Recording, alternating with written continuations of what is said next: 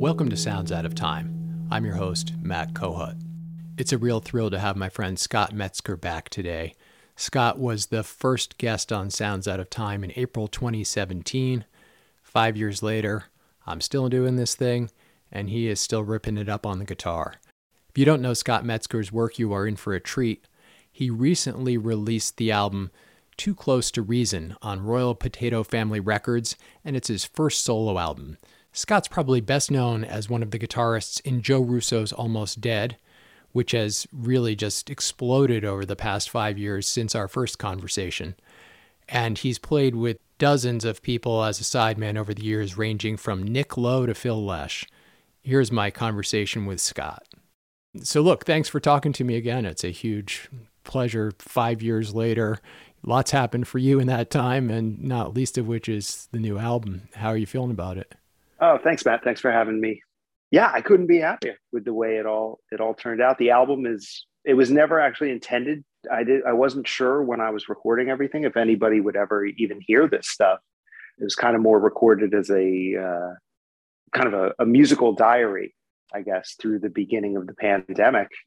And as it went along, I started to realize, oh, maybe this would be worth releasing eventually. But really, it was just something to keep some creative skin in the game.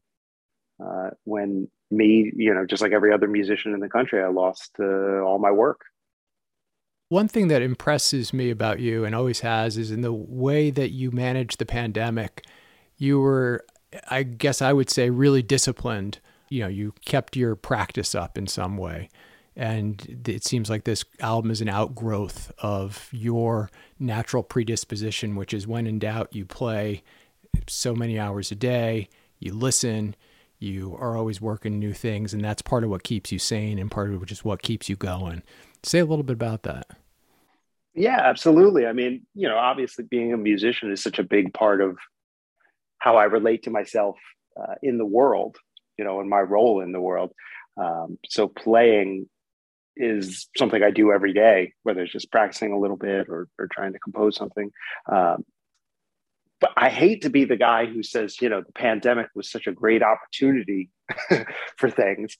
But the reality is that I've been very busy as a musician for, 15, 20 years doing lots of different projects. And the pandemic was the first time that really afforded me the opportunity to sit for a long period of time and think about what would I want a Scott Metzger solo record to be? Because I had no deadlines on any other gigs that I had to be preparing for or anything to cloud the water, so to speak. So I could just put all of my focus into this for a while. That makes perfect sense. One thing that you're always doing is you're always listening to other things. And one of the things we talked about recently was you turned me on to this thing that Ethan Iverson had posted, which was where he took a series of conversations he had with Lee Konitz about Lester Young's playing. And he made this incredible resource available to the world, which is his transcriptions and excerpts of a bunch of these solos by Lester Young during the Count Basie era in the 1930s.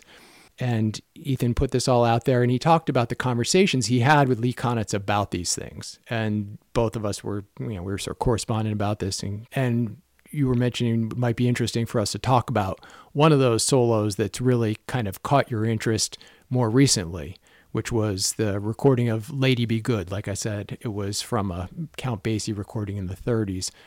Tell me a little bit about what caught your ear about this when you first heard it. I guess the lyricism of this particular solo and the amount of syncopation that's happening, the playing over the bar line, is really highlighted, which was a big part of Lester Young's style. But this particular solo for me is, and I think actually for a lot of people, I've done a lot of research, and this solo is kind of considered one of these must hear, must learn on any instrument, on, for any sort of jazz musician. It's very, it's considered a foundational and pivotal moment, in jazz soloing.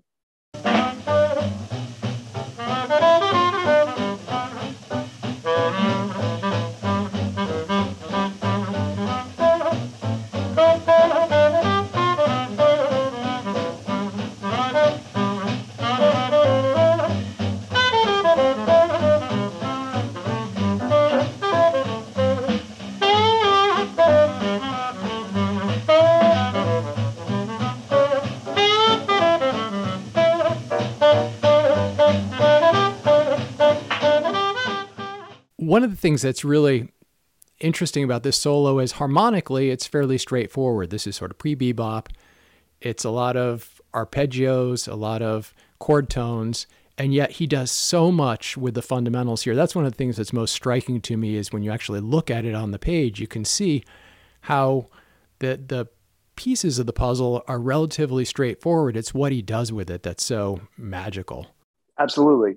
I think you nailed it with the word the fundamentals. There's so many fundamentals going on here with the dynamics, where he's placing the notes in the beat, whether he's in front of the beat or behind the beat or right down the middle. The length of each note is really interesting to me because the phrasing is so over the bar line that the way that he plays some notes staccato or some notes legato really dictate like where the bar lines are ending in his phrases, which are different than where the bar lines are ending for the bass and drums.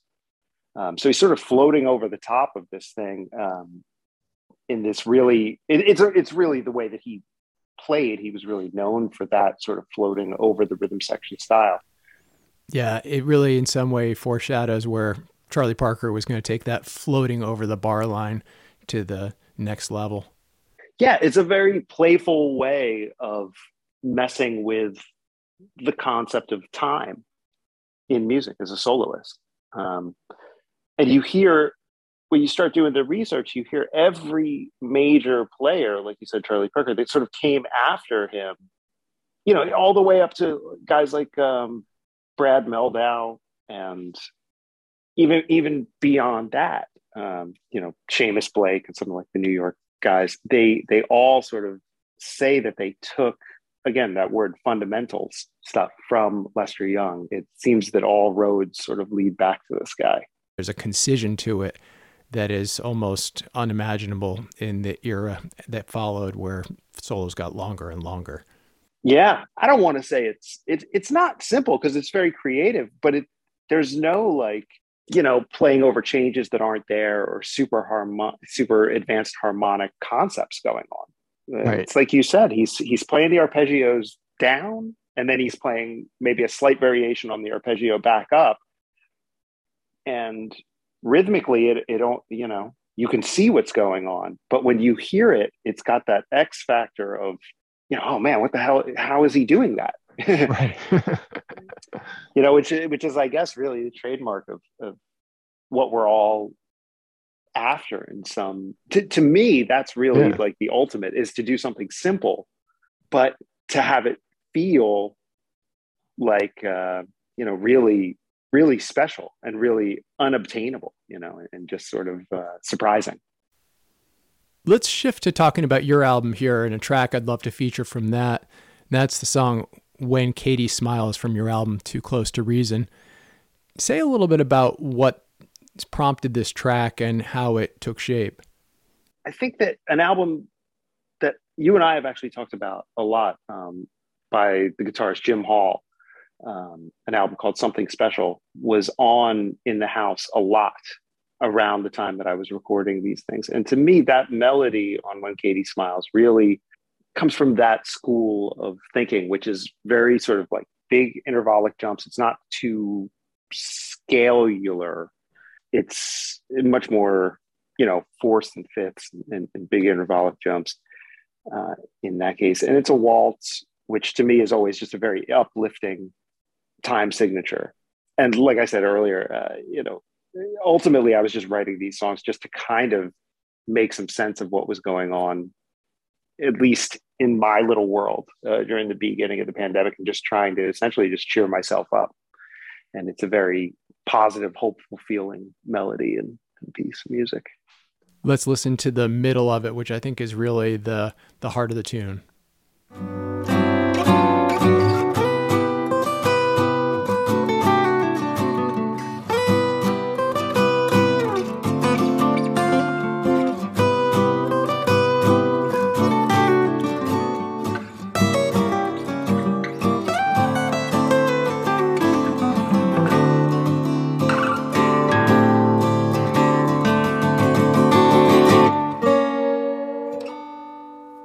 I appreciate you doing this. It's really fun to chat with you about this stuff, if nothing else.